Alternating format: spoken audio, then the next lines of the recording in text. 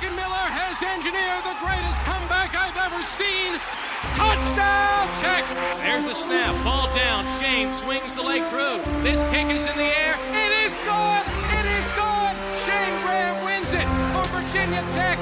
Michael Vick makes a miracle happen in Morgantown. The Angelo Hall took it right out of his hands. He said, "Give it to me, Roscoe. Give it to me." Holy cow! Do the hokey pokey and turn yourself around, young man. It's a miracle in Blacksburg. Tyrod did it, Mikey. Tyrod did it. Patterson to the end zone. Drives his way in. Virginia Tech has won it in 6 overtimes. Welcome to Memory Lane, a Sons of Saturday podcast.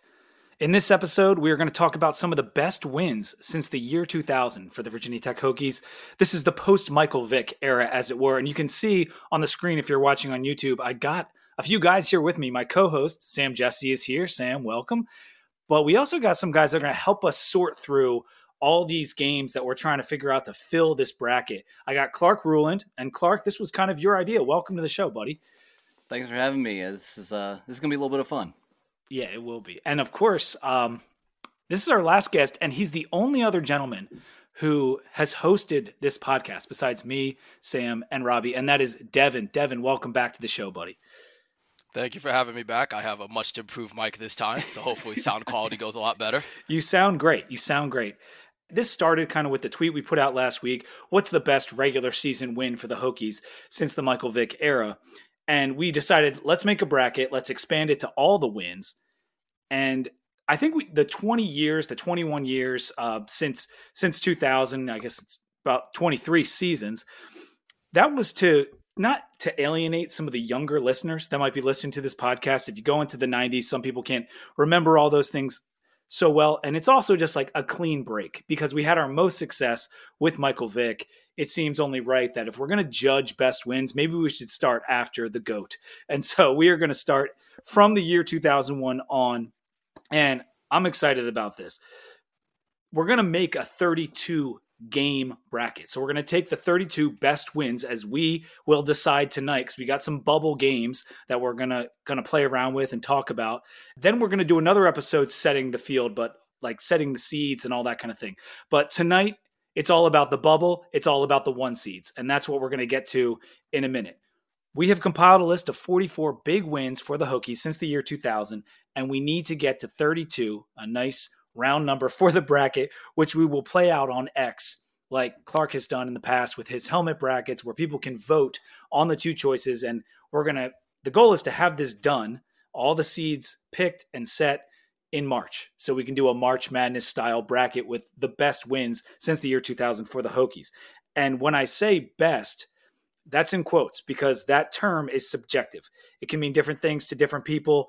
It can mean most satisfying. And that's actually the way I termed it when I first put out the poll. Most satisfying win. It can be the most meaningful win, most impactful, most important, etc. Different definitions for different people. And that's what's going to make this fun. The opponent, their historical significance, how good they were that year, location of the game will factor in, the weather. I know that factors into a bunch of our games on these lists. Game style, how the game ended, the fourth quarter, overtime, all that stuff is going to play into all of our opinions on which of these wins were the quote-unquote best. And so we're going to get this debate started with the bubble games. And what we need to do is we need to pick 4 of these 16 games. I'm going to add them to the screen if you're watching on YouTube.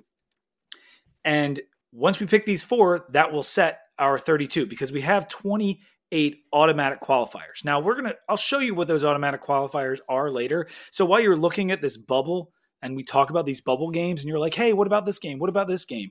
If you're thinking of a game, it's probably in the top 28. Yeah. It's probably in there because me and Clark went through this with a fine-tooth comb to find the best games we could. Later in the show, we're going to be picking the one seeds from a short list of contenders.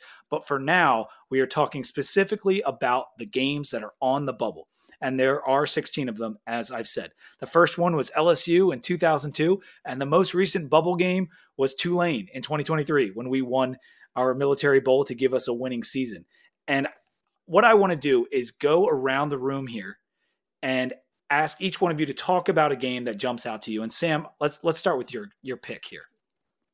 Yeah, so I'll start off with my criteria for this. I had 3 sets of criteria that I gave score 1 to 5, and that just kind of helped me compartmentalize all of this. So I had how good was the opponent, or how important was the opponent? How big was the moment of the game? Was it national TV? Did we need the win? Was it a bowl game? And then the quality of play, like how well did Tech play in the game? Because there's some of the games on this list where both teams just kind of played like crap and somebody had to win the game. So, I wanted Tech to have played well in the game in order to like really earn the win. So putting all that together, score 1 through 5, and the number 1 game for me was the Clemson game of 2006. It was a Thursday night game on ESPN. Remember, this is pre-Thursday night NFL, so it was the only show in town, prime time, top 10 Clemson, CJ Spiller come to Blacksburg, and Tech dominates them. Brandon Orr runs for like 230-something yards. Tech wins 24-7. Dominant performance. And it was one of those games that really turned the season around. Tech had lost 2 games earlier in that year to Boston College and Georgia Tech. Didn't really have a big win other than that to start the year. So getting that win against Clemson on national TV, that really propelled this team. And, I think it was, looking back, it's really nice to see Tech beating that Clemson jersey. This was before Dabo Swinney Clemson, so it's a little bit of revisionist history. But for me, big time top 10 opponent, primetime Thursday night game, and you played really, really well against a quality team. For me, out of all the games on this list, that's the winner. Clark, Clemson do you want to was expand ranked on in that? that game, or Clemson was favored in that game. So it was one of the few times that Tech was the underdog on a Thursday night at home. I mean, that's unheard of. But I looked at these criteria, and so Sam had his criteria. Mine was just very simple. Was this the biggest win of the season? Was this game the one you circled? And Clemson 2006 fit that criteria. They beat Miami in the Orange Bowl in their last game at the Orange Bowl Stadium. They beat Wake Forest, who eventually won the ACC championship that year in Winston-Salem. But Clemson was ranked number 10. They had the 2-headed monster of CJ Spiller and James Davis. I mean, they were the good team of the league that year, and so Tech did a great job of stopping both those guys. They only had 71 yards rushing. Meanwhile, Brandon Orr just absolutely went off, especially in the third quarter. He had 2 touchdowns.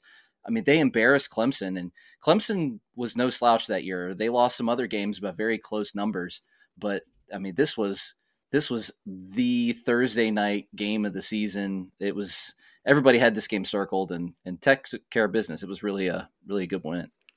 Yeah, and I also had this game in my top 4, and kind of to your point, Sam. If for those who was watching Virginia Tech that year and remembered like the 02 and 03 seasons where the middle of the season Virginia Tech lost 1, 2, maybe 3 games in a row, and then the season just fell off the rails. And 2006, it was kind of feeling like that. We lost those 2 games. I think there was like a middle game in between there against some low-ranked team that we were going to beat regardless. And so it was kind of people were asking like, is this going to happen again? Is the season just going to fall off the rails? And Brandon Orr, and 200 and some odd yards later said, nah, I got y'all, dog. And this was back when Clemsoning was still a thing. And so even though we were unranked and they were coming in as a top 10 team, that was always like putting your head in the lion's mouth coming into Lane at that time. And they sure did. And we were responsible for their Clemsoning that season. That was the best rushing duo in the ACC. I think someone might have mentioned CJ Spiller and James Davis, but They had like, if you went to ESPN, you could still find it out there. It's a feature on those 2 guys, like leading up to the game. ESPN used to do a lot more of that, and it was a focus on those 2 gentlemen. And they ran for what, Clark? 71 yards combined? Combined, yeah. And Brandon Orr ended up passing them during the game for the lead in the ACC rushing standings. I mean, it was crazy. This was the best team, in my opinion, that never won a conference championship. That 2006 team was just outstanding. I mean, they ended up beating the conference champion Wake Forest on their own field. I mean, it was the hard part about this is that this was the last time that Tech beat Clemson at home. Mm-hmm. The last 3 times that Clemson has come to Blacksburg, they walked away with the W. I think the memory of this game has faded a little bit. I mean, it's been 18 years since that game, but man, at the time that was a big time game for sure. It definitely was. And I guess I'm going to go to Devin next, though, because Devin, why don't you take a look at the list? And we got UVA 2021, JC's game. We got NC State 2010, the comeback. UVA 2005, when VT was painted on the field. The Texas A&M game in 2002 down in College Station.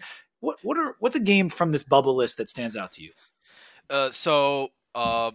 Sam and Clark gave their reasoning. My reasoning is kind of a lot of the same, with one caveat of, and Clark's also been in the same shoes I have, where we've been to so many of these games. My opinion was definitely swung by just a straight up, how much did I have fun and how much fun did I have?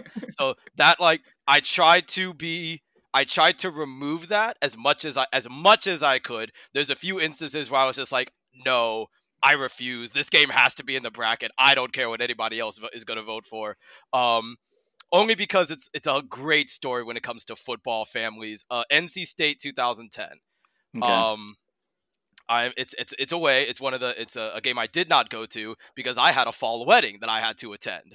And it's on the wedding was hosted, beautiful landscape. It was on a farm off of Catawba Road, going towards Roanoke. What was the meal? Really?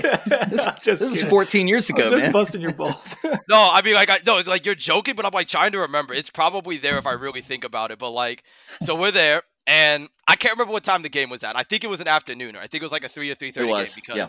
All right, cool. Because I make sure for the story. So the entire wedding party and all the guests are inside the house watching the first half of the game. All right, we're down and whatever. We get to halftime, and I want to add, this includes the bride. The bride is inside watching the game with us. Halftime starts. As soon as halftime begins, her stepmother runs into the house and just yells at us, "All right, everyone outside now. We're doing this." We run out. I mean, like, shotgun wedding, like boom, boom, boom. Where's the rings? I now pronounce you man and wife. Kiss the bride. All right, back inside. We made it in time for the second half kickoff. Bride is still in her dress, and we're watching Virginia Tech mount this big comeback. If I remember correctly, the very first play of the second half was David Wilson's kickoff return for a touchdown. It was. Yep. So we made it back in time, and we continued to watch the rest of the game in all of our wedding outfits. So that game just, again, it's not in my top 4, unfortunately, but just I always love telling people that story of just how insane we are when it comes to football at Virginia Tech. I think that this game might be in my top 4 of these bubble games, the NC State game, because it was a 17-point comeback, because of the iconic kick return, because we beat Russell Wilson. And in that season, 2010, you guys remember how that started. It was a very depressing start to the season. We lost to Boise and JMU in dramatic fashion. And a loss in Raleigh might have tanked this season. And it looked like we were on our way to that loss. And so to get a victory on the road against Russell Wilson, against a ranked team, and preserve the perfect record in the ACC, which we finished with at 9-0, something that very few ACC teams have been able to accomplish, is a perfect 9-0 season with the title. I think that this game very well may be in my top 4, but I want to reserve judgment till we get to all the arguments. It's in my top 4. Okay, I think, and also I put it at 6. Michael Vick was at not this too game. far off. Michael Vick made an appearance. Michael Vick made an appearance at this game. Nice. I oddly remember that for some reason. I know he was at the 05 game for sure. Yeah, he was in the tech section in 05. This is one of, like, oddly, I used to live in Raleigh, worked with a lot of NC State grads. Some of my best friends are NC State grads, and they were like, this is a game that they remember for, like, the wrong reasons. Yep. I was living with a person from NC State at the time, and we're texting back and forth. She wasn't the biggest sports fan, but I think she texted me. I was like, "It's not over yet." She was like, "It's 17-0. Come on!" And then we ended up winning. I mean, because you got to think that was Russell. Like, they look back at the Russell Wilson years, but they didn't accomplish. This was the best team that they had with Russell Wilson. If they would have won this game, they would have been playing at a pretty meaningful bowl game and could have gotten 10 wins. So, yeah, it feels good to do that sometimes, you know. So I was at this game. Nice. Some buddies and I went down, and the thing I remember was being down. Tech was throwing the ball a lot early, and they needed to run. They needed to run the ball. Tyrod was good running it. David Wilson had some good runs, but the defense finally stepped up. Jaron Hosley had an interception in the end zone that was going to lead, that was going to let NC State have a 24-7 lead at halftime. But Hosley got the pick in the end zone that kind of stalled their momentum a little bit. And then the unique thing about NC State now is that they let the fans leave at halftime. So all the NC State fans, they're having a good time. They're enjoying. They're beating Virginia Tech and all this stuff. And so they all go out to tailgate at halftime. They're getting all their drinks. They got to work their way back in the stadium. They're feeling good because they're crushing. Right. And by the time they get back in the stadium, here goes David Wilson down the sideline. And it completely changed the game. Once David Wilson got that kickoff return to spark that second half, NC State had no shot. I mean, they really didn't. And it was a completely different game in the second half. I mean, it was just what the doctor ordered. And Tech just took off. I mean, I do not have this game in my top 4. Okay. NC State ended up going 9-4, which this was one of their better wins of the season for Tech. But there were bigger games in 2010 for sure. Yep. And oh gosh, I lost it. I had something there. Clark, I'm going to ask you for your pick. If you're just like looking at these games, what jumps out to you? So I had two top games, LSU in 2002. But to me, the number one game, just because of the straight emotion more than anything else, was UVA 2015.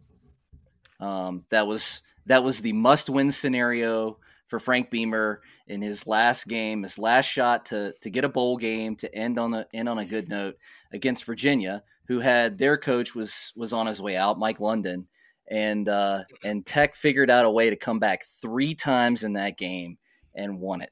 And there was not a dry eye in the Tech section. I mean, I remember watching Bud and Frank. Bud was just in tears. Shane was in tears. I mean, that game to me will always be special, just because everybody knew, like, this was the shot that Frank. We don't want him going out on a bad note. We want him to beat UVA his last time, and he did. And man, just that day in Charlottesville will always stick out for me. I think that's a great answer, Clark, and that one is in my top 4 currently.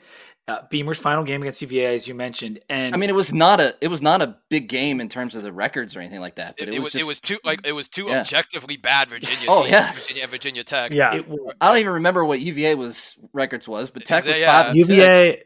UVA was 4-7 coming into that game. Okay, yeah. So it's all around the environment of that game. That game is second for me in my top 4. So I agree with you. I remember you talk about not a dry eye, not in the stands. There was one play where Trayvon, and I always forget how to pronounce his first name. Is it Chavin or Trayvon? It's Trayvon, I think it's Trayvon. Trayvon McMillan had a play where he got stopped for a modest 4 or 5 yard gain, and then him and the line just kept pushing. And it ended up being he first got tackled by 2 guys at the 5 yard gain. It ended up being a 12, 13 yard gain. And I started crying because I'm like, man, we've got to win this. I care about nothing else. We just have to win. It was a combination of it being for bowl eligibility, being against UVA, and being Frank Beamer's last game. I mean, and it was dramatic. And by the way, during the game, it was leaked that Justin Fuente was going to be the next. That's right. Yes, yeah. It was. Yep. It came out in the middle of the second quarter, and everybody's really? I was watching this on TV. I do remember when they said, we're going to pause here for a second. Breaking news, Justin Fuente's been announced as the Tech football head coach. I do remember that. Yeah. And so you factor all those things in. No, the teams weren't good, but it is our rival, and the opponent matters in this best choosing. The margin of victory, I think, comes into play here. Whether it's super close or super blowout, I think that's kind of where we go with a lot of these choices. But I love that game. I love that choice. And I think, Clark, that was one of the ones you put on the list. And so I'm a big fan of that one. I guess I got a question for Clark. Because when I remember I was mentioning to Clark, we're going to have some spicy takes here. You have LSU in your top 2 or 3. Yes. That LSU game's in my bottom 4. Really? And so I'm curious. Yeah. So I'm curious why you rank that LSU game so high. Okay. So like I said, when we were talking about Clemson, my criteria was at the end was this the biggest win of the season? So for Virginia, I said yes. Wins that year were against teams with losing records, except for NC State. We beat them on a Friday night, which was a fun but game. This was but this was Frank's last shot at Virginia. It was a big game. It was the biggest game. They got the bowl eligibility. They got to the Independence Bowl, ended up winning. But I think the UVA game was bigger than the bowl game, similar to what we had this year. I think the Virginia game was much bigger in terms of the context than the bowl game was. I mean, yeah, the bowl game was crazy. But what I said about LSU, I think the reason that the LSU game is lower on a lot of people's lists is because that was a long time ago. that was 24 years ago, man. Yeah. I was a senior in high school. 20, yeah. But see, like I could say that, but if you look at my automatic I think I was 7. But if you look at my automatic qualifiers list, my top is packed by a lot of 04 and 03 and 07 games where I'm basically the same age. For me, the LSU game is like, I know how your criteria is saying that that's the biggest win of the year. That 02 team didn't have a lot of big wins. It had a lot of wins. And I found this out thanks to the site you gave me. We randomly had 13 regular season games that year. Yes. Yeah. How often does that happen? Technically, Arkansas State was the Arkansas State game got added. It was an exhibition game. Technically, it was like the Hispanic Coaches Association game. Oh wait, you're getting balloons on your screen. You're getting balloons, whatever. I guess when you do air quotes. So to me, it's like I kind of a little bit of revisionist history. I feel like for that game as well, because yes, it's Nick Saban. But that's not the Saban that we know now, right? That's LSU won the SEC championship the year before. Was my point too, Devin, is that, yes, Clark, you are correct. The year before, they won the Peach Bowl. They finished number 7 in the AP in 2001. So LSU was good, and during that game, they were number 14. And that's meaningful, and it's LSU, which is a brand. But at that time, LSU was not LSU, and Saban was not Saban. They were just becoming LSU as we know them. They hadn't had a title since 1958. They were kind of not an afterthought. That's not the right way to put it, but Saban put them on the map and he hadn't won a title yet.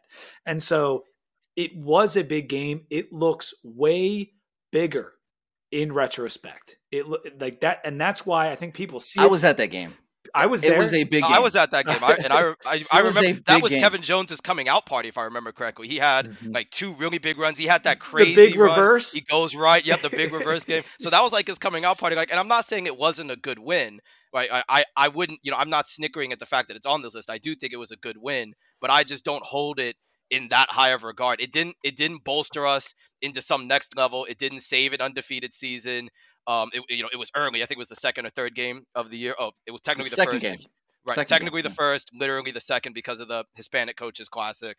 That LSU team ended up being 8-4, so it's not like we beat the Ohio State 2014 team that ends up winning the national championship that year. They won it the next year, I believe. Well, they shared it. I think that was the year they shared it, right, with USC? With Oklahoma, right? Oklahoma, okay.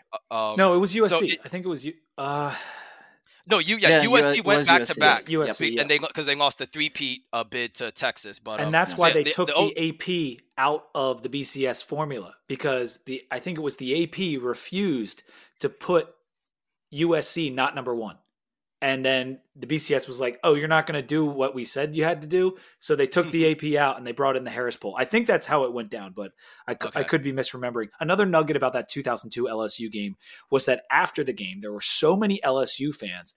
There was kind of like a mini riot downtown. Yeah. Clark, do you remember that? I remember vaguely, like, it involved the Hokie bird. Mm-hmm. I don't know why I remember that, but LSU, their fans kind of took over the Price's Fork lot. Like that weekend, they were all over the Price's Fork lot because we had some friends that came in from Louisiana for that game. I mean, that was the largest crowd to ever see a game in the History Lane Stadium up to that point. Wow. It was a brand new South End Zone complex, had just opened. So it was 65,632. It was the largest crowd to ever see a game. Now, it got surpassed a little bit since then. Or no, 65,049. The capacity is a little bit lower now, but it was the first SEC opponent to play in Lane Stadium since South Carolina in 1990. That's wild, dude. And that's fans had this game circled. It was a big game. I said the thing about LSU not being LSU, but it doesn't mean that they didn't have a tremendous fan base who traveled like crazy. And it was nuts. And boy, did they travel to the point. The whole top of the South end zone was purple and gold. I mean, the whole place. And it was crazy. The other thing that we were saying, it was Saban's third season, and that they had been number 7, but they were just number 14 in this game, which is good. But we have to keep in mind where we were as a program. We were expected to win that game. This was not an upset like victory. Like, this was business as usual, which is weird to think about now. That's another reason that it could be lower for some people. But when I posted this list online, like, people were saying LSU has got to be in the bracket. LSU's got to be in the bracket. But I think some of that is just, as we've discussed, it's Saban, right? But Saban wasn't Saban then. And so it's Saban, Jimbo Fisher, Will Muschamp, all were on that coaching staff. Like, it was a legendary coaching staff. That stretch to start the season. I mean, yes, they played Arkansas State, but they played LSU. They played Marshall with Byron Leftwich. I was afraid to bring it up, but I would make the argument, like, I wouldn't be so sure that LSU was the biggest win, because that Marshall team was good. That was a big game. That was a very big game. It was one of my first games that I went to at Tech besides the LSU game, and people were fired up. Like, I mean, it was a night game, and everyone was pumped for that Marshall game. That is not one of the games on the bubble. It's not one of the games in the automatic qualifier, because there are so many good wins that we have had in the last 20 years that I want to move on to another one, guys. And I'll give mine right now. This is just one I want to bring up. Again, I'm not sure it's in my top 4, but the BC 2008 ACC championship game.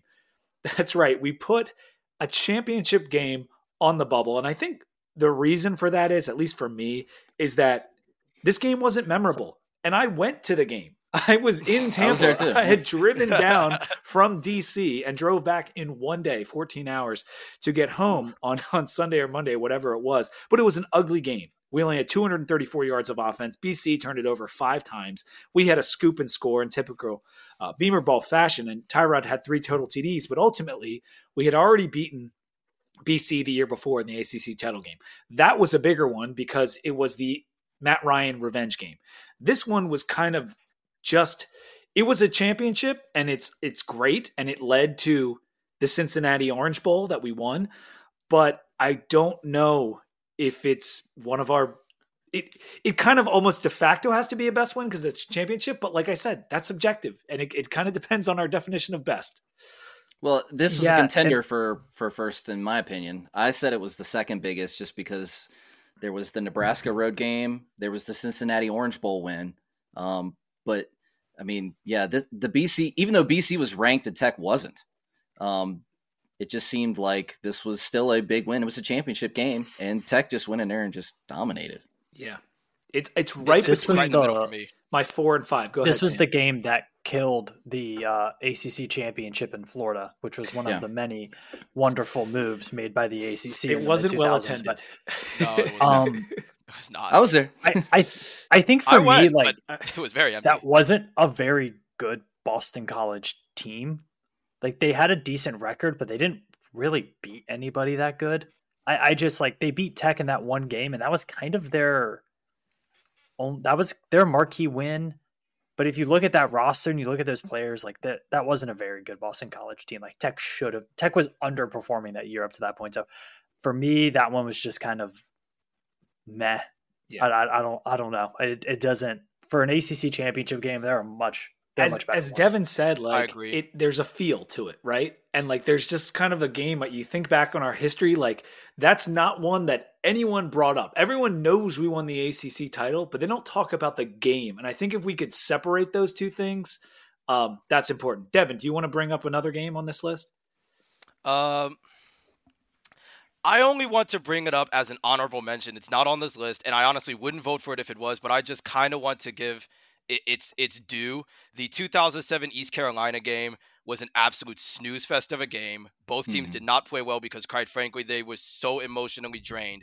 But to say that win does not have a lot of meaning to Virginia Tech as a whole would be doing it a disservice. For a lot of Hokies, it was their first time back in Blacksburg. For a lot of students, it was their first time back on campus. Game day was there. Both teams come out together, no booing for the whole game. The game itself, I think the final score was like 17-10. But again, like I said, everybody was I remember just being emotionally drained. So I could only imagine how they felt. But so to me, just an honorable mention. It wouldn't have been, I would not have put it on the bracket, but just like a shout out to like that game just has a lot of important value. Fantastic shout out. Thank you for bringing that up. And I agree. I was there for that one, and I was already graduated, but I had to make it back for that. And it was emotional, and it was great. Clark, do you want to bring up a game? Well, going back to another emotional game in Charlottesville was the 2021 game against Virginia. Justin Fuente and Tech had parted ways at that point, and J.C. Price was the head coach. They were just trying to piece together the final 2 games of the season. They had lost to Miami on the road down there in Miami Gardens, I guess is where they play. But that team just gritted it out. And I know I hate to use that word, but that's what they did, right? Oh no. I thought we were done.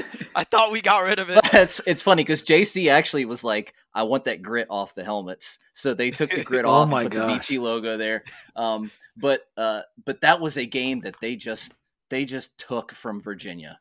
And that UVA team was good. Brennan Armstrong was that was at the peak of his powers. He was in contention for ACC Player of the Year or Offensive Player of the Year at least. That was a good UVA team. And UVA thought they were going to win that game. They were all right, Tech is so low. This is their lowest point. They don't have a head coach.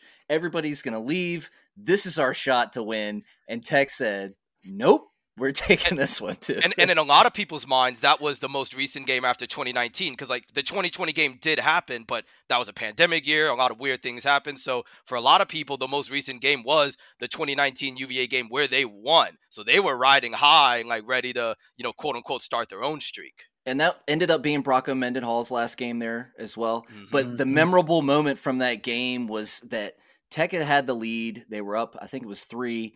Late in the game, probably the last 2 minutes, and UVA went all the way down the field. And then with a minute left, they called the 3rd down play where they ran the backwards pass to the lineman, to Bobby Haskins. Yep. And Tech just steamrolled him, took him down for a Dorian loss. Strong. And then the next play, it was just a pass to the middle of the back of the end zone, and Tech, got a hand on it, and the game was over. But the quote, it was Clark. cool. The quote, right? Oh yeah. So the cool thing is that now UVA just lets anybody walk out on the field after the game, kind of like Clemson does. And so all the Tech fans, they can't believe it. They're going to a bowl game. Everything was good. They'd beaten Virginia, and J.C. Price is out there, and it's his one win as coach at Tech. And he got the interview from Jen Heldreth from the ACC Network, and he basically said the same thing. He was just like, this was a team that they didn't quit. They wanted to win this game. They fought all day long. And Jen asked him, well, Coach, you're a little emotional right now. And he just got real teared, and he said, this is my school. This is home. That's it.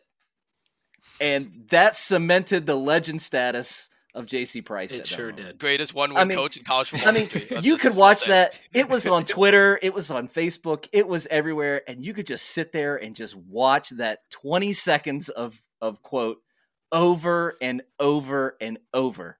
And it never gets old, ever. And then we got more pictures. Timing about it. Go ahead. The great timing about it is right after the quote, they pan over to the students on the field, and there's a kid holding up a sign that says Lane Stadium North. You couldn't have drawn it up better. You had JC getting emotional, an all-time great quote, and then we just renamed their stadium. Yeah, and that name has stuck because that was the first of 2 times we've stormed their field in the last few years. And we got the cigar smoking pictures that went because they had him from the 90s, and then they had him from that game, and they mashed him up on Twitter and everything. That's a great choice and a great game to talk about. I want to bring up a game. Actually, Sam, you go first, and then I'll bring one up. I'll bring one up. So a little bit into the more recent games, this was my senior year at Virginia Tech, and it was the opener against Florida State in 2018 Labor Day game. Florida State blacking out. They were doing the swag and surf before the game. That place looked insane. I've heard from people who went to that game. It was crazy. It was insane. That was maybe the best college football environment they've ever been to. And these are people who have been to plenty of environments.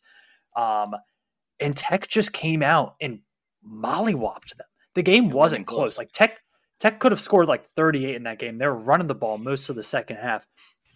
Florida State only scored 3 points on a 22-yard field goal. Other than that, it was Tech had a block punt for a touchdown. That 50-yard pass to Eric Kuhn. Yep. I mean, it was just like that first drive was a dominant drive. Josh Jackson threw the fade to Damon Hazelton for the touchdown to cap that first drive. Over a Virginia native. That a DB was from Virginia, and we wanted him bad, and he picked Florida State over us. Yeah, when you said the term satisfying, like to me, of every game on this list, that was maybe the most satisfying because that was Virginia Tech like is special this year. They are very, very good. It didn't really end up happening. The rest of the season didn't happen.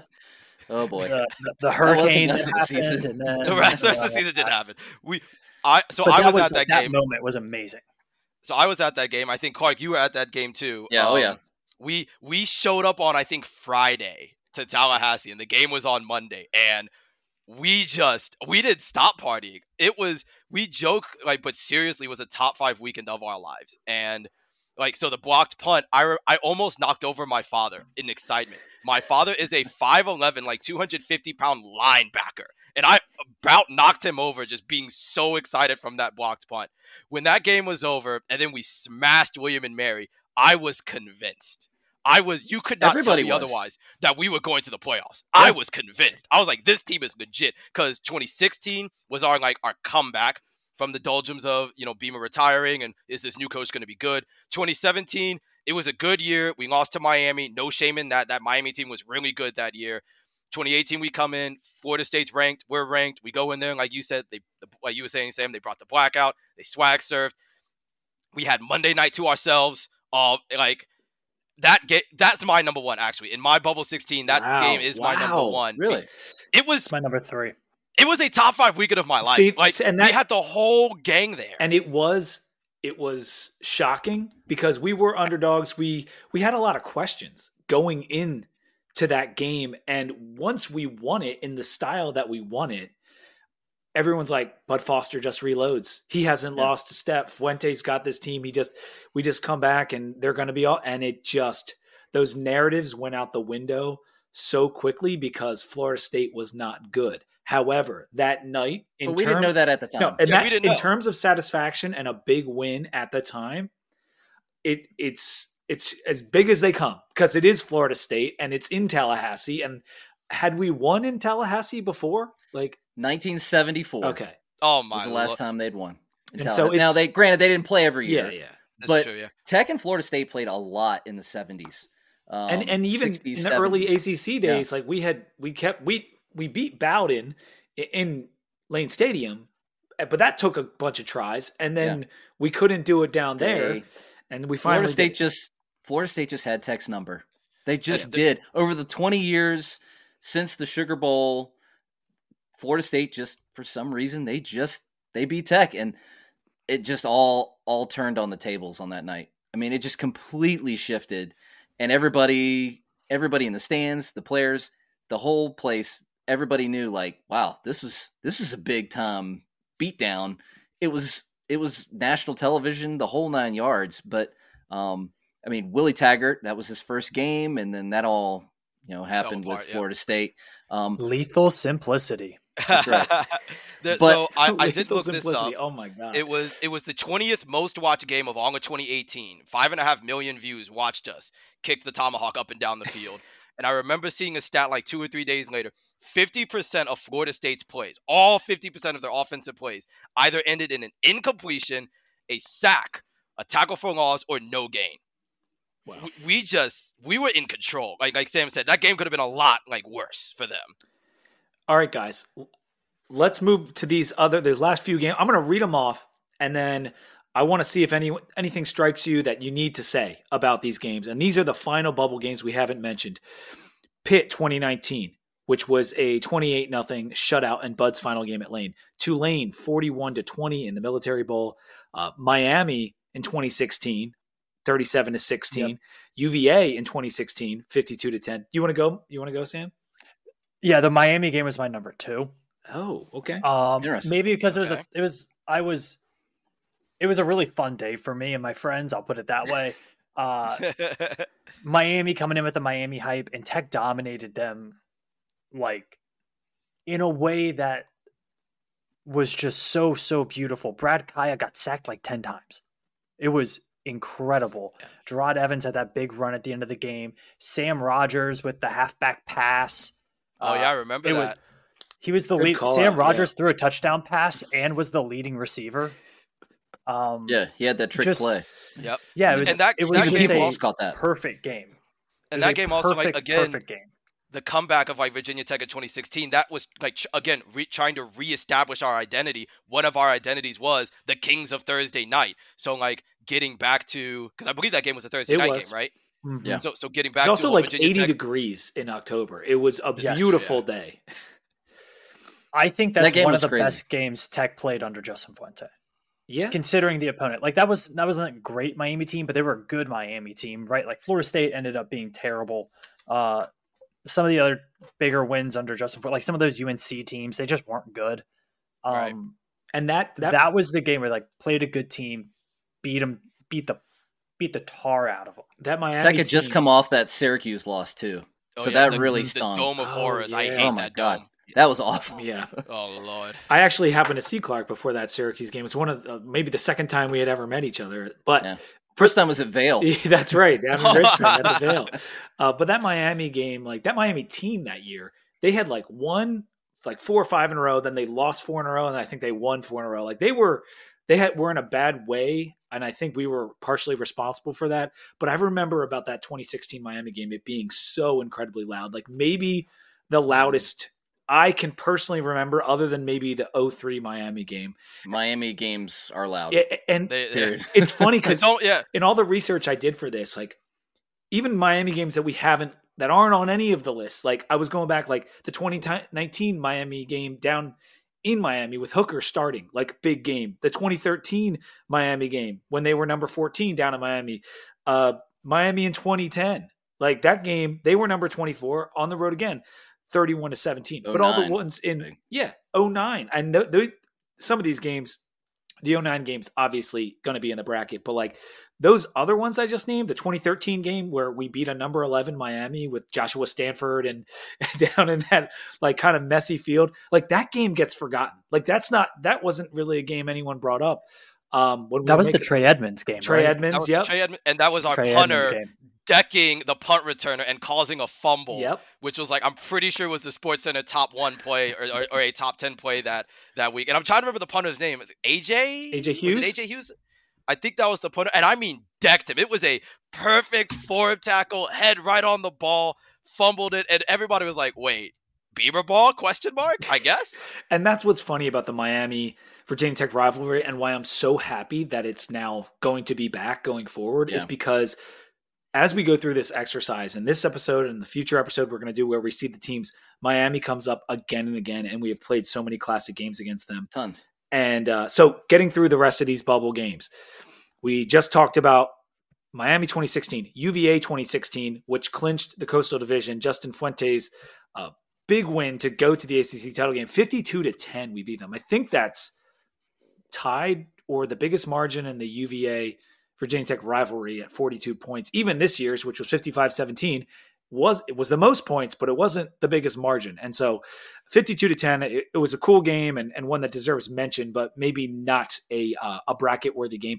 Marshall 2013, that triple overtime where we wore the digital camo, kind of an ugly game in multiple ways. But I've got horror stories about that one. That game, terrible stories. No, I don't want to see it. I hated those jerseys. I hated the helmets. Oh Lord! And then we got Marshall lost to Ohio. They lost to Ohio the game before. That game in a bubble, it deserved to be mentioned just because it was the longest game in Lane Stadium history.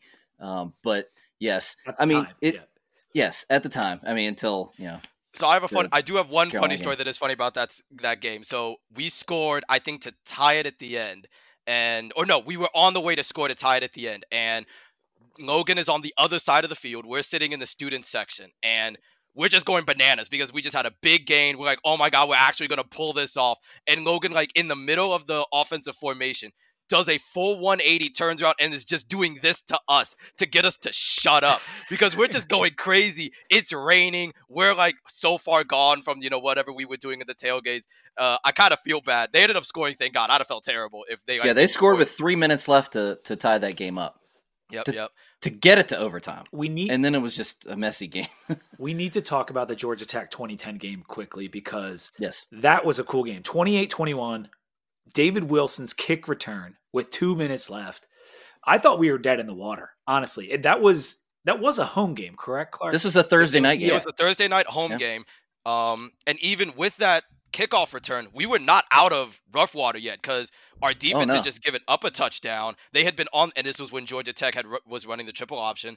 So they had just been on the field dealing with the triple option. We immediately score again. So now they got to go back on the field, and that we were not out of water until Rock Carmichael got the interception in the end zone with like 10 or 15 seconds left, and then we could finally breathe a sigh of relief. But I will say this about that kickoff return.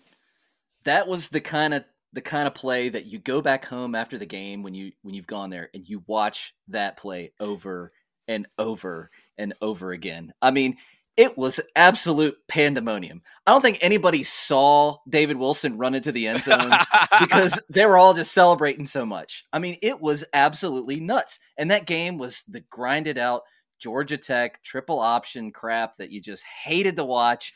And somehow Tech was figuring out a way. And like you said, Devin, they still had to get the interception in the end zone to win the game. But that was one of the reasons why Georgia Tech, that game to me, was always the biggest rivalry in the ACC for Tech. It wasn't Miami. It wasn't UVA. That Georgia Tech game was the difference maker from 2004 to 2012. It was. Every year that team won the division. It was a must-win game. And to see Tech come back right there at the end of the game and that just monumental play. I mean, to me, that play alone made this a contender. And if you watched that game and saw that play, you can still envision David Wilson like hopping after he scores, right? Like that imagery is just like burned into my brain. I'm sure he did a backflip. Yeah. I want to know who was in charge of Lane Stadium's soundboard at that time, because I believe that was the first time they played Inner Sandman during a game, right? Not during the entrance. I believe that was the first time they busted out Inner Sandman in the middle of a game. Interesting. Because I've been to all the home games since, because Inner Sandman was first used in I think 2000. Correct. All right, we got three left. Three left of the bubble games. UVA 2005. That's 52-14. That 52 number comes up again. That was the game where the T gets painted on the V in Scott Stadium, and it made ESPN and all that kind of stuff. Did you have any commentary on that game, Clark or Sam? Were you either of you guys at that game? I was there. But Sam, if you want to go ahead. No, I don't have much commentary on it. I mean, Tech really doubled don't. up. Tech doubled up UVA. Oh yeah, we dominated. It's one of the problem. One of those Tech UVA games that just like it happened, and like it happened how we thought it would, and it was in that stretch of like Tech just dominating that. I mean, that was one of our best seasons we've ever had. I mean, that team was absolutely loaded. The week before was the loss to Miami at home with College Game Day there, and Miami had just taken the upper hand in the Coastal Division. So there was really nothing at that point unless Miami ended up stumbling. Tech beat UVA.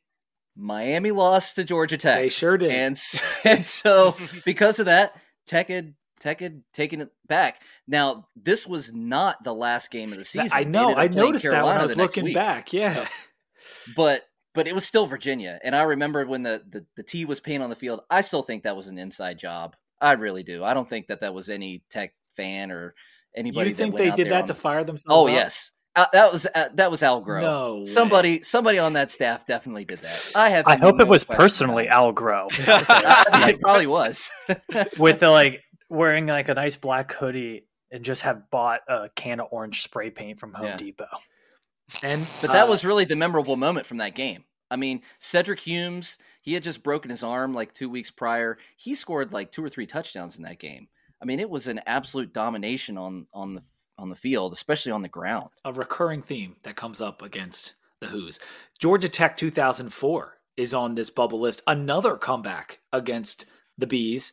This one was in Atlanta, and that was Reggie Ball. He was the quarterback for Georgia Tech. And before they were triple option. Now, this game was in my top 5. Okay. And why Georgia is Tech 2004. So a little inside baseball.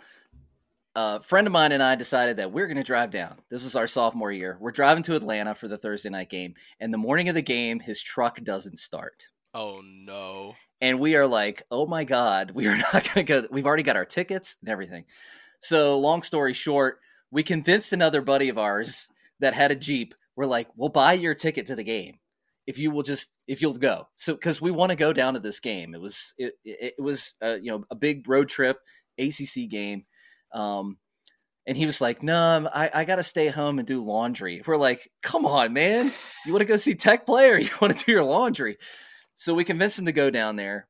And in the first half of the game, Tech just couldn't get anything going. Brian Randall, Eddie Royal on that team, they could not get anything going. And at halftime, my mom called me on the phone and she says, Clark, it's going to be okay.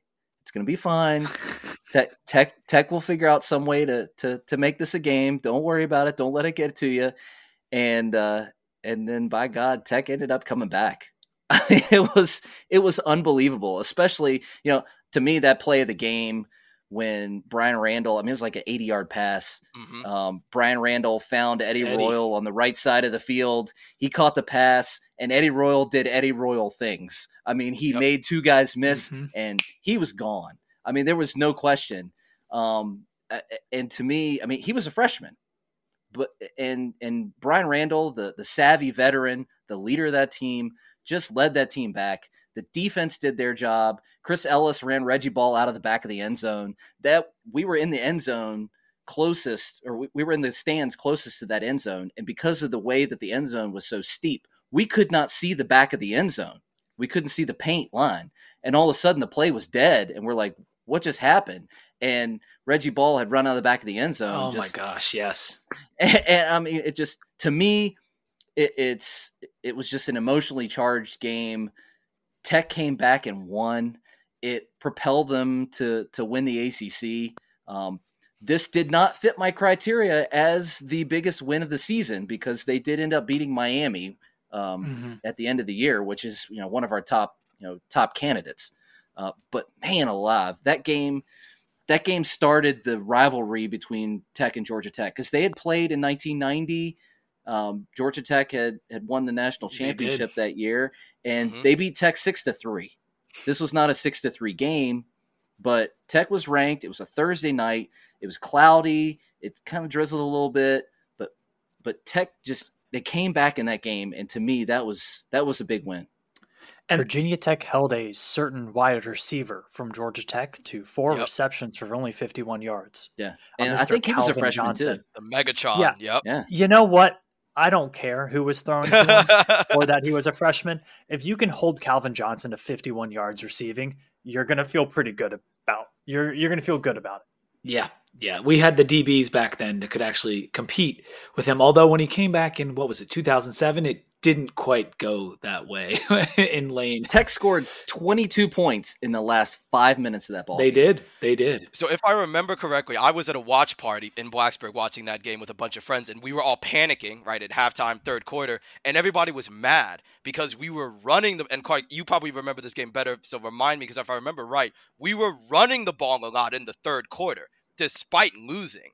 Yeah. And I remember my dad saying, "Nah, Devin, this is fine. We got it right where we want him." And I'm looking at him, and I'm like 11 or 12 at the time. And I'm like, man, you don't know what you're talking about. This old geezer. And then, like you said, all of a sudden, just bam, we hit like the 6-7 minute mark left in the fourth quarter and just poured it on them. I remember because we were in the end zone behind the play was developing in front of us, going away from us, that Eddie Royal play. Mm-hmm. And I remember just looking and seeing Eddie Royal wide open, and I just screamed, Eddie Royal! And about that time, Brian Randall tossed that ball to Eddie Royal, and he did the rest, and we were just going nuts. And then they got the 2-point conversion and tied the game up. And then there was a pick six, I think, in that game too. Yeah. Yep. Very similar to the Ohio State game, the way that game finished. They got that pick six, and then it was over at that point. Last game on the bubble list is Texas A&M from 2002. We went down to Kyle Field as part of a home and home, and we emerged victorious 13-3. This wasn't the prettiest game. A&M was ranked. They were number 19, and winning in Kyle Field shouldn't be slept on. Oh, this was at a time when A&M, while a big Texas university, they were A&M. They were not like a powerhouse pre Johnny Manziel, pre a lot of that big booster money that came in. Good win, tough place to win. I don't think it's one of the top games on this bubble list. Not for me. It was not a notable remembering game, but the fact that Tech had the home and home set up with Texas A&M, it was very similar to the way fans felt about the Nebraska series, fans felt about the LSU series, was that it's like we're playing big time Texas A&M. Tech had not gone to Texas to play a road game since 1976, and that was at Texas A&M. But Texas A&M didn't lose non-conference games at all. They had a 29-game home winning streak against non-conference. The last time, so this game happened in 2002. The last time they had lost a non-conference game was to Washington in 1989.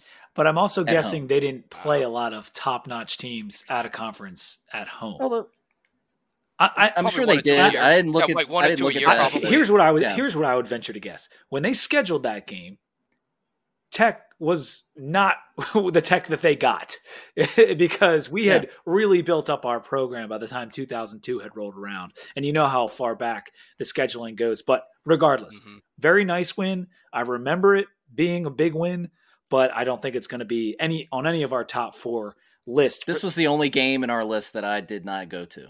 So. That's incredible. I don't really have absolutely incredible, Clark. I don't have many memories from that game, but I do remember that being it was a big series. It was. And I think that's why that game is on the list.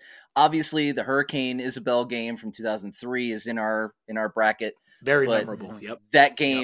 That series was just very memorable.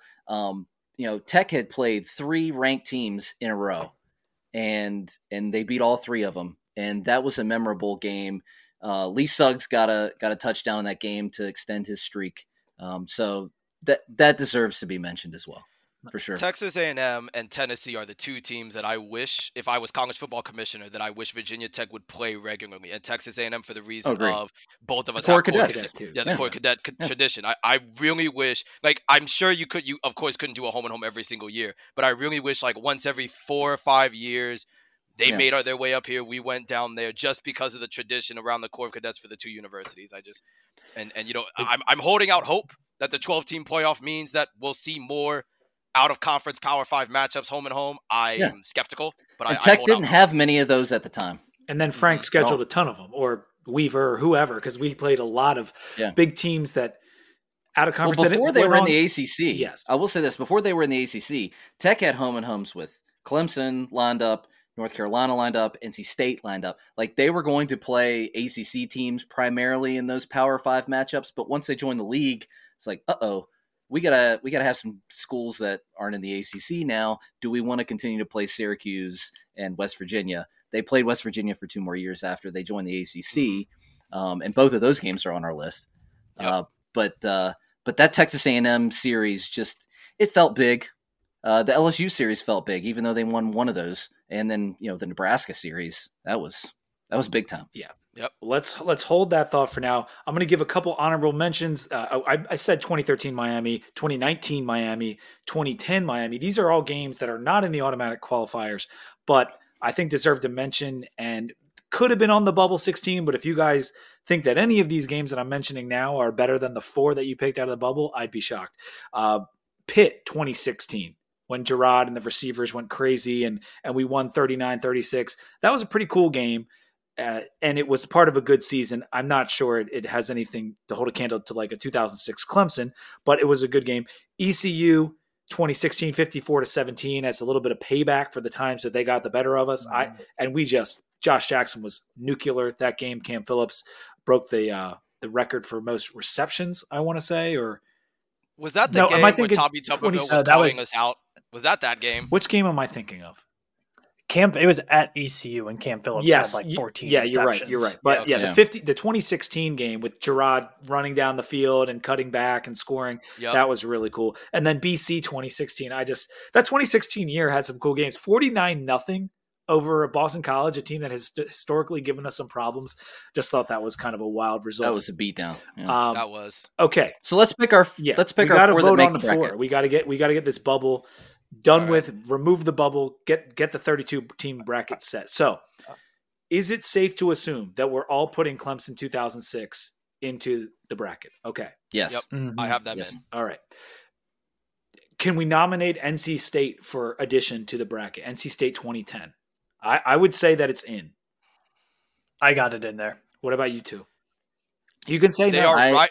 They are. I do not have it in there. Okay. They are right at the 5-6 line. Okay. So like if I could see them moving up depending on how the rest of this goes, but they're right at the line for me. All right. So my criteria was this the biggest win of the season? Mm-hmm. And I said no.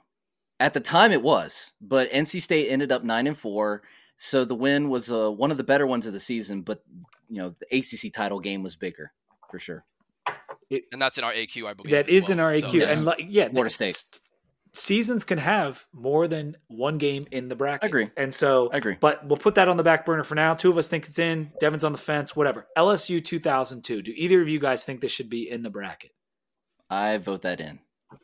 I don't have it. I don't have it. I think it should be. I was also 5, so like don't listen. Yeah, to me I mean, I think. Okay, yeah. I think I'm the outlier on the LSU one. I think it should be in.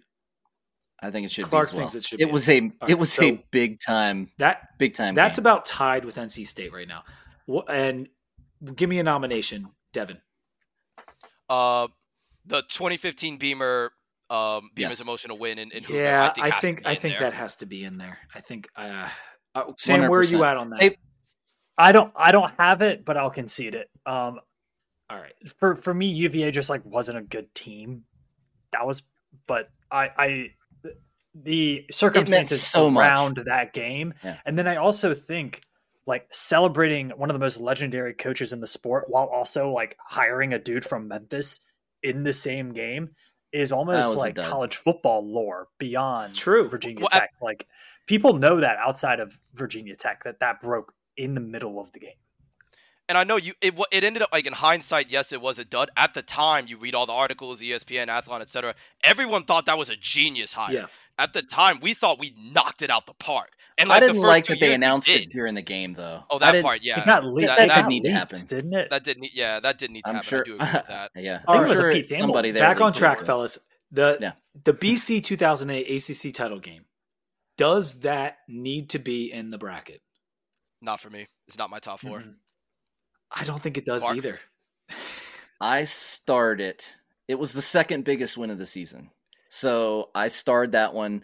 I said it was for a title. I mean, let's be honest. It's for the ACC championship. Yes, BC was ranked ahead. This is hard, man. But the game just didn't have a big championship feel because it was Boston College and it was in Tampa. All right, Sam. So both fan bases that one went down. Florida State 2018. Yeah, so where are you at on that? Go ahead. No, where are you at on that, Devin? Florida State 2018. That's my number 1. And again, I 100% recognize the bias. I think Sam and I are in the same boat. Just personal bias for that game was just, it was a blast. Kirk Herbstreit was beside himself after that game. I remember that. I do remember that. Okay. What a day. I mean, what a weekend. I think a lot of fans would agree with you, especially fans that are closer to, because I think me and Clark are pretty close in our years at Tech, and then you guys are a little bit closer to each other. But Dev's been going to games for a long time. Yeah, and Sam grew up a Hokie fan, so he's been a fan since his whole life. So, the microcosm of that game, I think, might be the best on the All right, we have two. Right. And that's the same argument you can make with LSU. Also right? true, yeah. That team didn't win a conference championship. It kind of had a rough season, but we need to the LSU game in a bubble was a big game. Here's what we're going to do. Clemson 2006 is in. UVA 2015 is in. The next 4 games that we're kind of on the fence about: FSU 2018, NC State 2010, LSU 2002, ACC Championship game 2008. Because I think I know Sam mentioned the 2016 Miami game was really big. For me, that's not that's maybe a more personal one for him. For me, it's not in the top 4. I don't think either of you guys had it in your top 4. But I wanted to make sure we just caveated that and mentioned it. So can we agree that the FSU, NC State, LSU, and ACC championship game are the only ones we're considering? Sure. Still at this point. Okay. That's fine. Now here's what we're going to do. If we need the ACC championship game in there, I think kind of like it's a title game. I could lean more towards Clark and put it in. Where are you guys still a no on that? Looking at it from a euphoria standpoint, and I know I hate to say this, but the euphoria of beating Florida State on that Labor Day night exceeded the euphoria of beating Boston College in the ACC title. That seals it. We're putting 2018 FSU in. All right, that leaves one spot left for NC State, LSU, and ACC championship game. At least one spot for now, because I think 2 of these got to get in there. I really do. And so I would concede the NC State game because I have a lot of personal bias on that game. It was a good game to watch. Was it the largest comeback Tech had at the time? At the time, 17 points. Yes. At the time, so there's a lot of historical largest comeback under Beamer. Reference around that, obviously until the Arkansas game for the Belk Bowl. So I would be fine with that being. Here's what I'm going to ask you, because if we agree that LSU or the championship game are next after the FSU game, here are our automatic qualifiers, and there's a lot of games on this list. I'm going to reference 3 of them. 1, the Tennessee 2009 Peach Bowl. Is the Tennessee 2009 Peach Bowl as good of a choice as the LSU game? Is the Texas A&M 2003 game, monsoon game in Lane, as good as the LSU game? Yes. Texas A&M 2003 has to be in there. Okay, that's fine. That's why it's an automatic qualifier. I take it back. Yes. And then there was one more. Oh, the 2008 Nebraska game in Lincoln. Is that better than the LSU win over Saban? So that 2008 game was the largest game at Memorial Stadium in Lincoln. Yeah. And I believe it might still be the largest attended game. And the largest attended game at a Nebraska game is something special. Okay, so that was an ABC Saturday night game. And that was a great series. That's some good context, but this is the point I'm going with here. These were the automatic qualifiers for very, very many reasons. And so if we felt that we could drop that Peach Bowl, because I feel like that's the one that's on the chopping block. Very cool game. 2009 was a fun year, and to beat Tennessee on New Year's Eve was awesome. But I think the LSU game or the ACC championship game has to be in over that. I disagree. Okay.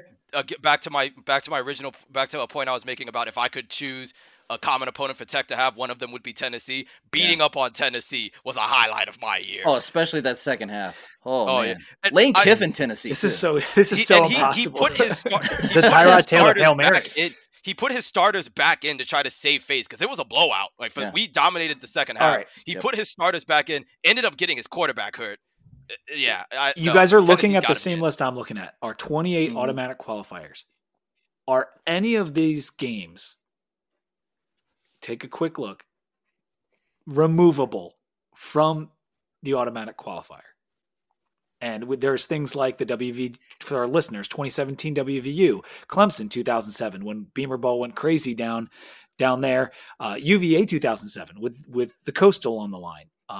No. Cincinnati Orange Bowl, Nebraska 09. Obviously, that's in contention for one of our best games.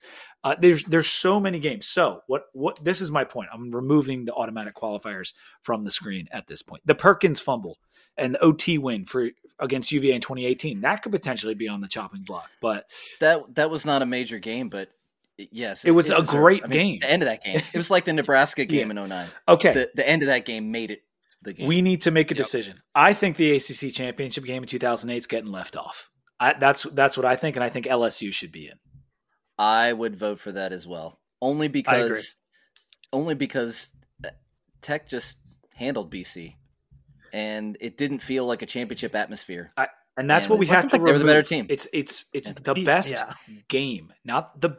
It doesn't have to be what it meant. It can be. LSU was jam friggin' packed. LSU was more satisfying. New South End Zone. The stadium was large. All the LSU fans. I'll be in the minority on this one. When Clark puts it up on X, I'll be the lone vote. And Devin, I'm not trying to I'm definitely not trying to diminish your opinion, but in combination with everything we talked about tonight and what I saw as the responses online, I think LSU 2002 has to be in. And so I think we're done. I think we got Clemson 2006, we got UVA 2015, we got FSU 2018, and we got LSU 2002. And that's what we chose from our bubble games. Whew. All right, guys. Contenders for the 1 seeds. Let's get down to business here. People want to hear about the 1 seeds because these are the ones that people are like, wait, you didn't put this in there? It's like, no, it's in there. It's safely already in the automatic qualifier because a lot of people saw the bubble graphic and are like, wait, what about this game? So these are the top contenders as we see them for the 1 seeds. That doesn't mean these guys on the screen with me might not have an idea for a different one for the 1 seed. There were a couple mentions that we'll talk about, but UNC 2019, the 6 overtime game, Ohio State 2014, the win in the shoe, Florida State 2010, the ACC championship game. I've got the shirt on right now. Nebraska 2009, Tyrod did it. Miami 2004, our first ACC title, and Miami 2003, our highest ranked win ever. And 2 of those were for conference titles, but I think those are the top 6 games. And if you guys have a different opinion, please say it. But we got to pick 4 of those, correct, Clark? Because we're going to do 4 number 1 seeds. Well, you got to have 4 number 1 seeds, but I mean, let's be honest here. UNC, Ohio State, Florida State, Nebraska, Miami. There's no Virginia games on this list. Not one? That's because they're not good football teams. They're not good. Yeah, they've never. Well, wait. So you say that they had 1 year, right? 2007, where they were good. I think they were like 15th or 16th. I think that's in the automatic qualifying list. I think, right, as one of the top wins. But other than that year, UVA has not been a good team that we've played against. So 2 UVA games that deserve a shot. Well, first of all, 2007. That was for the division showdown. That was the biggest game, I feel like, in the rivalry's history at the time. One of the biggest. It was huge because it was for Tech was ranked number 8 and UVA was ranked number 16. Mm-hmm. But man, 38-0 in 2011. Oh yeah, I mean that was a Coastal Division title game as well. It was. You are correct. Obliterated Virginia. Are you nominating that, Clark, for a 1 seed? Is that what you're trying to say here? I think it's in the running. All right, we'll add it to the running. To the running. This list is going to get pretty long, I'm concerned, because I think some spicy takes. 8 games. I think if you add 07 UVA and 11 UVA, I think that's a good 8. Well, what about Devin? Devin, what do you got? See, I am going to tick off a lot of people because on my list, Ohio State 2014 is not a 1 seed. Okay. It's like 6th overall, 6 or 7. I think we are doing a huge disservice, 1, to the 2007 Boston College game, the ACC title revenge. All my homies hate Matt Ryan. We all hate Matt Ryan. That game was sweet. And I really think, this is like, I know I'm young, but it's like, I've been going to games for a long time, relatively. We're not giving enough credit to West Virginia 04. That was big. It rained. They were 6th ranked. It was the 2nd highest win in school history in terms of the ranking. Yeah. We had lost. We lost to USC at the beginning of the year in FedEx Field. God, hate that stadium. We had lost to NC State on a last-second field goal. And if people remember, the media didn't think we'd be good. Like, we didn't think we'd be bad, but they weren't picking us to do well in the ACC. We were in like the bottom half. The year before, West Virginia derailed our perfect season, right? So the 03 Miami game is on there. What people forget sometimes is we went into that game like 6-1, 7-1. That one being the West Virginia loss, where they stomped us. They stomped us the year before. So getting West Virginia in 04 in our house, they're ranked 6th. We block the field goal. Vincent Fuller runs it all the way back for a touchdown. Defense holds on to it at the end. that's a 1 seed for me. It's like I could not believe that would not be a 1 seed. And you can see it on the automatic qualifiers. WVU 2004, ranked number 6, payback for 2003, which that 2003 game that we lost was on a Wednesday. I don't know if you guys remember that. I'm pretty sure that was a Wednesday. I thought it was a Thursday. I forgot it was a Wednesday. I remember I was really Vegas little Robinson. and I was watching it in my parents' bedroom for some reason. I don't know why I was in my parents' bedroom watching that game. And I was thinking to myself at like 6, 7 years old, whatever I was, like, okay, how can West Virginia lose points? Like, what can they do to not have points? Because there's no way our team is going to score points. That was a cruel awakening. I think that was like the first like bad loss that I consciously had as a fan of like, oh, my team lost a big game. Yeah, it was devastating. Not to bring the damper down. 03 WVU was devastating. I think 02 WVU got us as well. Yeah, they did. So 04 was just double revenge. Yes. And I was at that game. I've been to all the home games pretty much since birth. So, and I remember that vividly, and it was loud. We talk about stadiums being loud. That field goal block where they're driving, trying to get back into the game. I think Eric Green got the block. Vincent Fuller is the one who picks it up and returns it like 70, some odd 80 yards. Man, that's got to be a 1 seed for me. Okay, so we got a bunch of got to be a 1 seeds. We got UVA 2011, 2007, 2007 BC championship game, and WVU 04 to add. Devin, how can you not have the Ohio State game in the top? Okay. All right, let's define I the fully last accept 15 years. Okay. I fully accept that it's going to be a 1 seed. Let's nominate that for a 1 seed now. It's a 1 seed for me. I think that's a lock. Okay. Ohio State. It's the third highest ranked win in school history. It was on the road in the shoe.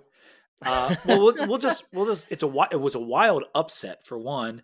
It was. And like I said, third highest ranked win in school history, and it was a master class by Michael Brewer. It was the largest crowd in Ohio Stadium history. Yeah. Yep. They had just installed lights. It was the first night game in Ohio State Stadium history. Well, they had temporary lights up to that. This is true. Yeah. I think we can make the case that is the number 1 overall seed. I think but we're not going to go there because we don't really need to do that. All right, we'll do that next. Can someone nominate something that just has to be a number 1 seed on this list? What has to be a number 1 seed? I would say Miami 2004 was, beating Miami at Miami. And then Miami was just 18 months removed from one of, if not the best college football teams of all time. Mm-hmm. Mm-hmm. And you look at the players who were on that Miami team and you look at how Tech won that game. It was gritty. It was, I hate that I said that word there, but it was like they made that a slugfest game. And, so I think that one was the welcome to big boy football moment for Virginia Tech. I know they had the national title run, but it was a bit Cinderella-ish coming from the Big East. And now that Tech and Miami are both in big time football, I think that was one of the pendulums of Virginia Tech was going to kind of control up until 2010, 2012, and not Miami, like a lot of people thought. So Tech had just won the Commonwealth Cup. They'd taken it back from UVA that week before, and it set up the de facto championship game. Miami was 6-1. Florida State was already in the house at 6-2, and Tech was 6-1 as well. So whoever won that game was going to win. Miami had the tiebreaker over Florida State, so Tech had to win the game to have just the better record at 7-1 overall. And that game was a slugfest, and Eddie Royal made a big play and caught a touchdown. Eddie Royal making a big play. Eddie Royal, man. The Georgia Tech game in 04, but yeah, Eddie Royal. So, had they won that game, Miami would have, they would have played in major bowl games for 4 or 5 years at that point. Tech kind of took it away from Miami. And when did Miami play in the ACC championship after that point? 2017 was their first first Coastal Division title was 2017. And we talk about, the mistakes that the ACC made. That would have solidified their decision to put the ACC championship game in Florida, because it would have been Miami versus Florida State in the ACC championship game in the very first year. Or not the very first year, but it would have been Miami 1, Florida State 2. And then the next year, Miami beats us in 05. And we could have had a repeat of Miami versus Florida State, not necessarily a repeat, but Miami versus Florida State in the championship game. So it would have solidified their choice to have it in Tampa, or I think it was in Jacksonville in 05 was the first year, right? Yeah. It was. I was at that game too. This was one of the games that I was not at. That we did the same thing you did, Pete. We drove down the morning of, watched the game, drove back. Insanity. I will never. Dude, that was Jacksonville. You know, airplanes exist, right? Well, we were college kids. We were broke, so poor man. I have an uncle who hates flying, and he demanded to go. And what am I going to do? Leave him to drive by himself? We drove my buddy's car, and I think 5 of us went in a CRV. It smelled so bad when we got back to Blacksburg. That's what story for a different day. Yeah, I was gonna say, let me talk about that Nebraska trip I made in a Honda Civic. Miami 04 was not one of the games that I went to in our list. I remember that Eddie Royal catch.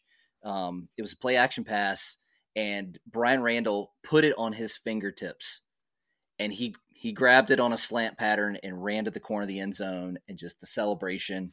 Like, they knew that this was in reach. One of the coolest. The defense was lights out too. The so D-line, it's like the D-line dominated the end of that game. Jim Davis, I remember him. They batted passes down. They just owned Brock Berlin in that game at the end, and they were throwing Brock oranges Berlin around. was on the receiving end of some abuse because Miami 2000 for several years. Miami 2003. I went to the game, and everyone I know that went to that game and has gone to a lot of Tech games says that was the best game they've ever been to, best sporting event they've ever been to. Because I think that was the loudest I ever heard it. It was Halloween weekend, and like Sam was saying with regard to some of his games, I was a student at Tech, and it was the coolest, biggest thing that I had ever seen. Was that which was 2003 Miami. So Tech had just lost the week prior to West Virginia. And it killed the momentum. I mean, it killed Tech the was momentum, number 3. But it didn't kill the atmosphere. No, it did not at all. But Tech was ranked number 3 in the nation when they lost to West Virginia. I mean, they were licking their wounds, but Miami was ranked number 2. So everybody knew this was still the game of the year. And one loss was not a death sentence for a national championship possibility. We were still in the hunt, especially if, and we ended up beating a number 2 ranked Miami. Of course, the season fell off. The brakes fell off that year, but that's a time for another story. But yeah, all right, so we need to talk about Miami. Miami had 39 regular season wins in a row at that point. Exactly. Listen to some of the players that were on that team: Jarrett Payton, Roscoe Parrish, Kellen Winslow, Sean Taylor, Jonathan Vilma, Antrell Roll, Devin Hester. We know. I mean, it's a who's we know who. Roscoe was Miami when it was because peak Miami. The give it to me Roscoe line. Like I had to ask Bill Roth about it because it's one of my favorite lines ever. Give it to me, question. Roscoe. Give it to me. Mm-hmm. And D'Angelo Hall took it right out of his hands and into the end zone. And why don't more players try to do that? It was so easy. Well, so the first touchdown was that game. Was that play? D'Angelo Hall. Yep. Give it to me, Roscoe was the first touchdown. Adding to the lore of that game, D. Hall was talking so much trash. That doesn't sound like him. Both teams. Kellen Winslow. Yeah, everyone was talking trash. But like one of the things that like always stuck with me, and this was early in my formative years when I was just starting to play football, just starting to play basketball, having my own dreams, right? One of the things he said when his trash talk, he's like, and I'm sure he didn't make it up. I'm sure it's been said, for decades ahead of time. But big time players make big time plays in big time games. And the first thing he does, the first points that go on the board, is him just stripping Roscoe by himself and taking it to the house. And it's like, oh, okay. I mean, D'Angelo Hall, for all the good recruits that we had come through, and Vick and Kevin Jones, when D. Hall got on campus, like it was a big deal. And even though he became a good pro and everyone knows him from that, like it was from day one. Like he was playing both sides of the ball. I think he was number 7 for at the beginning of his career? That was Kevin Jones. No, Kevin Jones. Yeah. And then he was 4. Yeah. Went to 25. But either way, he made plays from day one at Tech, and that one was one of the biggest. So I have a special place in my heart for Miami 2003. And Clark, you are absolutely right. That loss the week before was so killer, and I was crushed. And then that game, like, brought it all the way back. And that season didn't end well, but that game still stands alone in so many of me and my friends' minds as just an incredible game. We got 3 to date. It is the highest ranked team that Tech has ever beaten. It is number 2. Like Tech's never beat number 1, but number 2 Miami that weekend it's still right at the top. And they just beat the brains out of them. It was 31-0 in that game. Yeah. Oh my! It was great. I remember there was those shirts like "It sucks to be you" after that, and like with a picture of Brock Berlin, I think, like on the ground, or it was like before GIFs were a thing, but like there was a video of it. But you're dating yourself, Pete. You're aging yourself. Hold on. But so I will just add this: it's got hints of that Florida State 2018 in it. This is true. Absolutely. In the next 5 games, Tech lost 4 of them, and they beat Temple on the road by 1 point in overtime because they missed an extra point, and it was not on television. It was that season just fell apart. That was the Tech last some game I bad listened teams to on the before radio. Yes, they did. Yeah, Tech played some bad teams before that game. I mean, it was JMU before they were what JMU is now. Texas A&M, like we talked about, wasn't very good. UConn, Rutgers, Syracuse, and Central Florida. So it's like that might have been just a miracle night in Blacksburg. So for anyone who's yelling at the podcast, like in their car saying like, you need to mention this game about being a 1 seed, I'm going to mention a couple more. We're going to talk about the final 3 there on the list. Miami 2009 is a game that comes up for a lot of Tech fans. The top 10 win in a soaking rainstorm. I don't think it's a 1 seed, but it could go very far because people absolutely love that game. It was a game where the defense was being questioned quite a bit before that game. And Bud Foster like taped something to every locker. And then we just came out and destroyed Ja'Cory Harris. So I wanted to mention Miami 2009, just like Clark mentioned 2011 UVA and 2007 UVA. And then does UVA 2023 being the most points scored in the rivalry's history? And Clark, you talked about should we add that to just not that it's not going to be a 1, I don't think, but no. I think it could be up there just because of what it meant to this season and getting to a bowl and the scoring as many points as we did. I think in the historical context of the discussion, this was a game that was a culmination of multiple years of struggle, and Tech just took it out on Virginia. Mm-hmm. They needed the win for a bowl game. There had not been a game quite like this. The Bashal Tootin kickoff return for a touchdown. Oh I mean, I couldn't stop laughing. I mean, yep. That's just how I felt. They were playing the LED lights because they just got the field goal. They just scored. Oh, it was great. It was the straight up surrender field goal. You're losing 31-0. Yep. You're at like a 4th and 3 from the 7. All the analytics say go for it, and they're like, no, kick a field goal.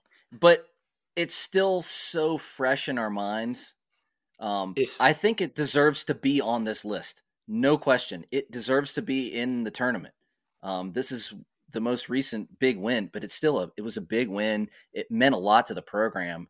Is it a 1 seed? No, it's not. No. Okay. No, but it's in the list for sure. All right. It has to be. Let's talk about 2009 Nebraska in terms of being a 1 seed.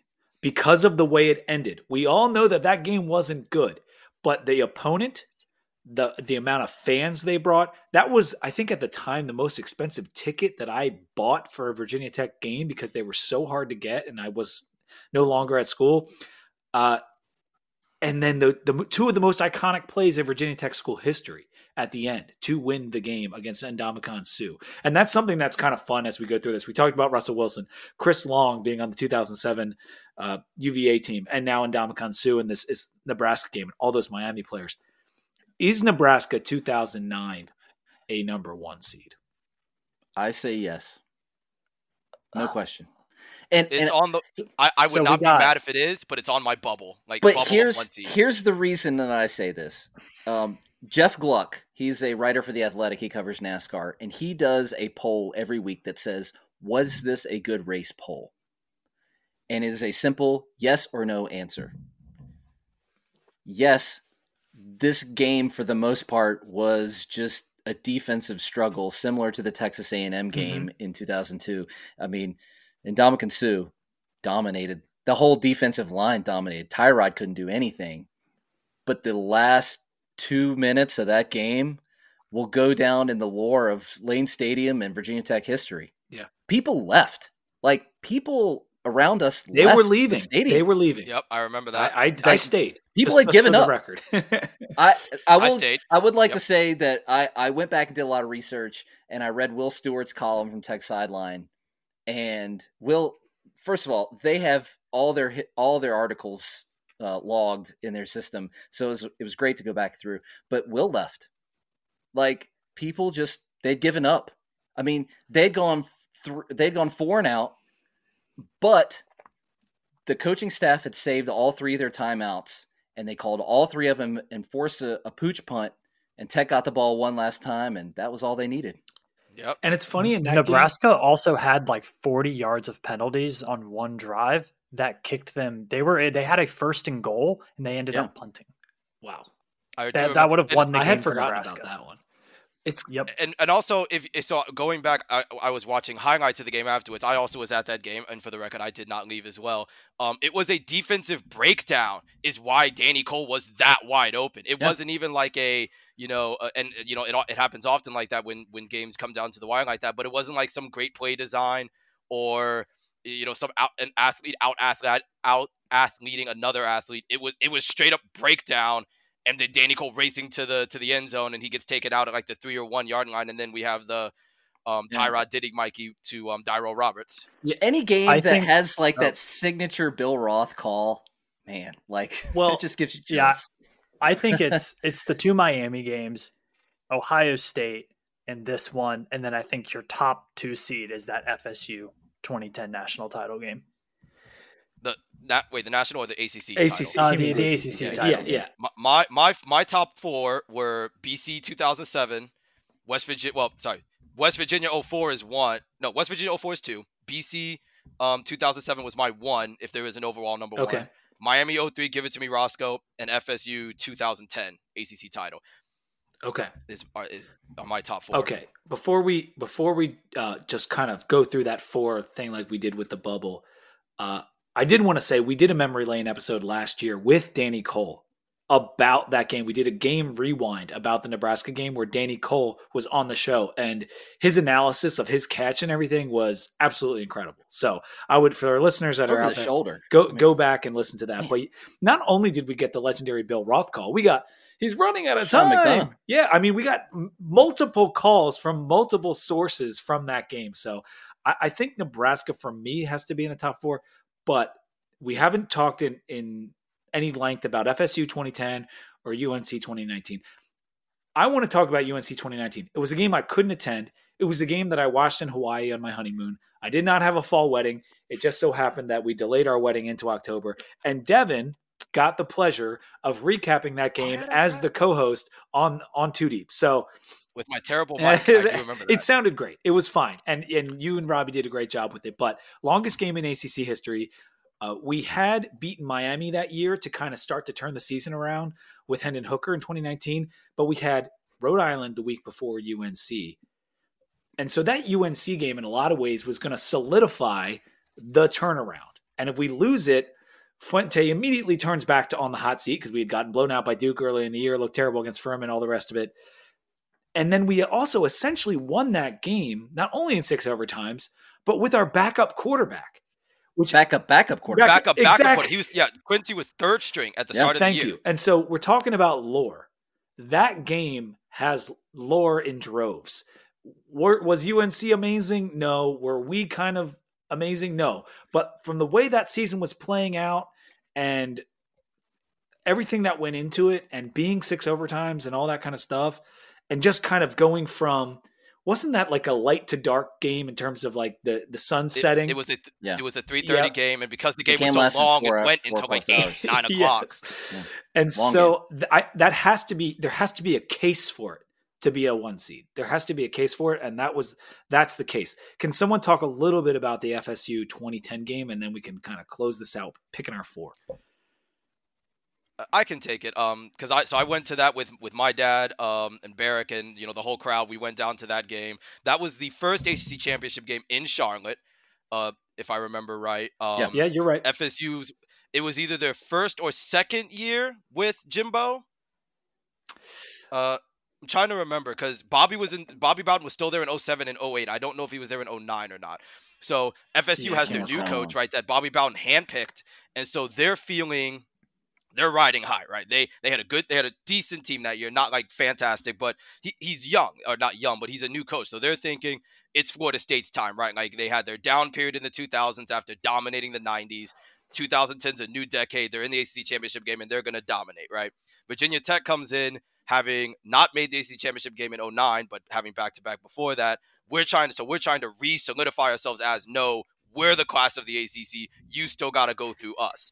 And as Pete alluded to and Clark alluded to in some of the other 2010 games where we were talking about in the bubble qualifiers, this was we had to win this game to get the undefeated season for an ACC team, which had not happened since the expansion and had not happened since Florida State in 2000, if I remember correctly.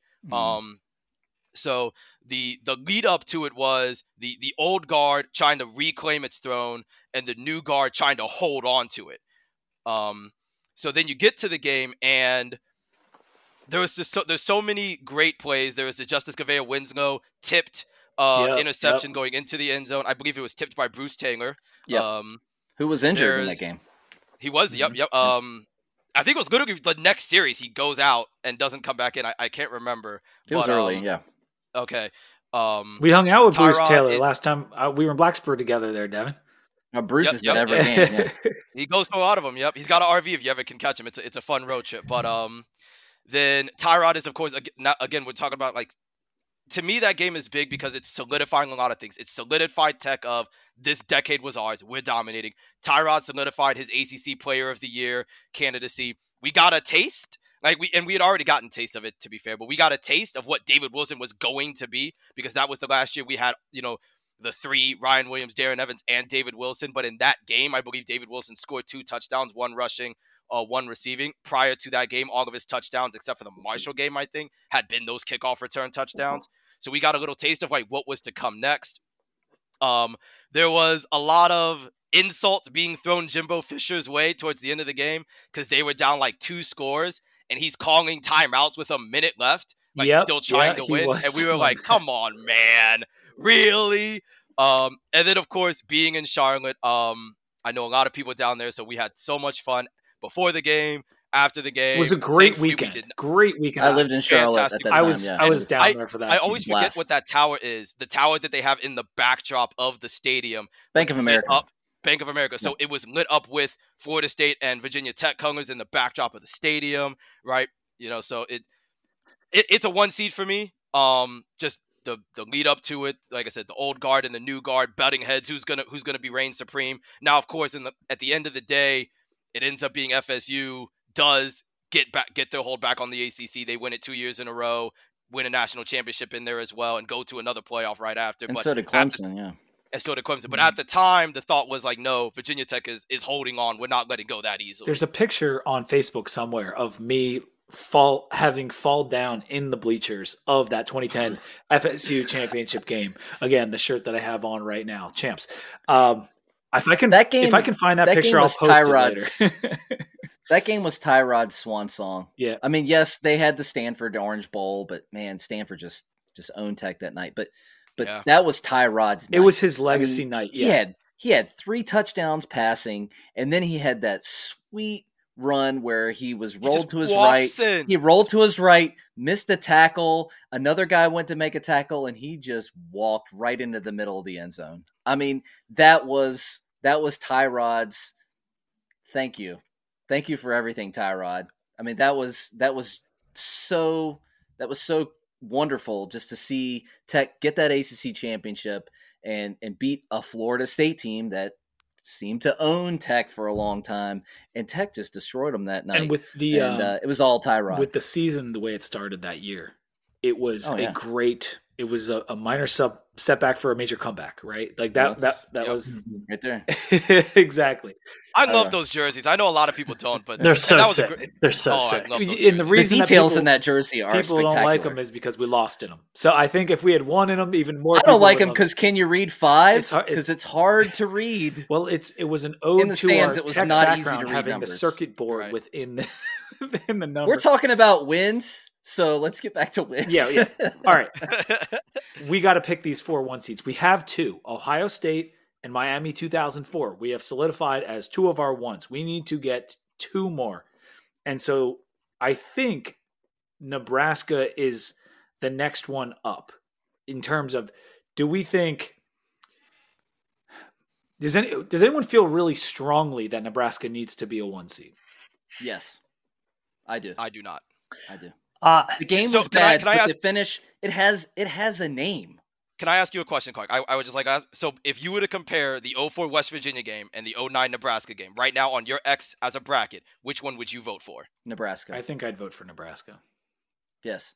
How is the young guy in this group picking the 04 West Virginia game? That doesn't make sense. Well, you're like me. Like, I remember, games in the early 90s. So it's like but I'm telling you, old guard, new guard, anybody who was at that game, anybody who was watching thought Tech was dead. Tech had lost the game. They had beat Nebraska the year prior. They were splitting the series. And somehow in the last 2 minutes, the miracle in Blacksburg, it has a name. It has a call. Like, that game. Tyrod did it, Mikey. I think it has to be a 1. Sam, you were going to say something. What do you got? Yeah, I mean, I think that game also set up Tech beating a top 10 Miami team the next week. Yes, that is true. Yep. I mean, that, like, for me, I understand it was a crappy game, but I mean, it's Virginia Tech football. It's not necessarily the prettiest thing on earth. Not always pretty. Well, you don't remember I don't remember anything but the last 2 minutes. I mean, yeah, it's been because that's literally years, nothing. It doesn't matter because it. Yeah, so I think this is the number 4 overall seed, and I would put 03 Nebraska as the number. I mean, 03 Miami is the number 3. Oh, okay. See, Sam, I love this because you're by far the youngest man on this podcast, picking one of the oldest games, and I absolutely love that because I think Miami 03. It'd be weird. Like, that means we'd have 2 1 seeds as Miami. I don't think that matters. We have to pick what we consider the best game. It was the context of the game. It was winning down at Miami. Yeah. So Tech had not had a game-winning no, he's talking drive. about 03. 04 is in. 04 is a 1. Okay. Right? 04 is in. You were saying that 03 should also be in. I agree. 03 should also be a top. Yeah, I think 03 should be a 1 All right, seed. sweet. Then so we have 1 spot left, fellas. And that 1 spot can go to Nebraska. It can go to FSU 2010. Which of those 2, which one is the best win of those 2? Nebraska, they're in your bracket. Nebraska, FSU 2010. You know my vote. It's Nebraska. People talk about that game still. Yeah, I think it's Nebraska. If you walk up to a random Tech fan and say, "You remember much about that Florida State game?" No, I don't remember. I just know that Tyrod played really well and they won the ACC championship. You remember that Nebraska game? I remember that. I remember where I was when I was watching that game. All right, so UNC 2019 or Nebraska? It's Nebraska. Hands down. I still pick UNC was quite the roller coaster, but Sam, that was a great game. I sold the UNC 2019 game. I sold my side ticket to my class president, which was both a great decision and a terrible mistake because I always saw him so prim and proper and dressed up and straight back, and he came to tailgate with me, and the game is going, and he is so far gone, and the game just keeps going and going. There's a blocked field goal, there's a missed field goal, I think there's another blocked field goal or a blocked PAT at one point. Both teams missed the first the 2-point conversion attempts because that was the first year with the new rule. I think. Yeah, right? I think so. So we're just trading 2-point conversions back and forth. Fourth overtime was when it fourth started. overtime. Okay, yeah. Okay. So it's just, but UNC is not Nebraska. It's not. And that Nebraska team won 10 games that year. Yeah, they were a good team. Yeah. They were a good team. Bo Pelini, they damn near beat rolling. Texas in the championship game of the Big 12, who went on to play in the national championship. So that game he was ragdolling Colt McCoy all over the field that game. But anyway, so Nebraska beats UNC. Nebraska beats FSU 2010. And Devin, I do appreciate the WVU 2004 and the BC 2007 championship game. Both are great. But I think if this is the cream of the crop, and I think it's got to be – are we in agreement that Nebraska is the 4th 1 seed here? I will say yes. concede. I think so. And I appreciate you conceding because we do I will have to cut defend this that thing game off. all day. We're an hour and 46 in, so we got to do this. So we got Ohio State 2014, all right. Miami 2004, Miami 2003, and Nebraska 2009. Those are our 4-1 seeds. So many good games are going to be fighting for 2s and 3s, and that is what we're going to do in the next show. That is the goal, is that we are going to seed the teams. Hopefully it won't be this long, but who knows, because it's very fun when you start talking about all these games. It's fun to talk about these games. And just one more. All I have to say is I hope Nebraska does not have to go up against 04 West Virginia in the bracket. March Madness is all about upset. Maybe we should pair them up. First round? Oh no.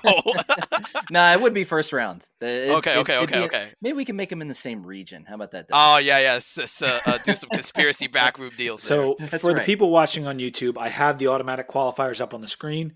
We did not remove any of those games. They all stayed automatic, and we added Clemson 2006, UVA 2015, FSU 2018, LSU 2002, and then we chose our 1 seeds. And they were Ohio State 2014, Nebraska 2009, 04 Miami, 03 Miami. And people are probably going to be a little upset. Whatever. We did the best we could. We talked about so many games tonight. Thank you guys for being here. And we will be back soon with a part 2 of this memory lane exercise, which is so difficult, but we had some really, so you guys brought the heat, man. You brought the information. You did your homework. Devon, Clark, thank you so much. Like, I really appreciate you joining me and Sam and helping us out on this. We might have a couple other guys helping us out on the next episode, and you won't want to miss that one. But I'll see you. Thank you guys. Until next time, go Hokies. Cheers. Go Hokies. Go Hokies.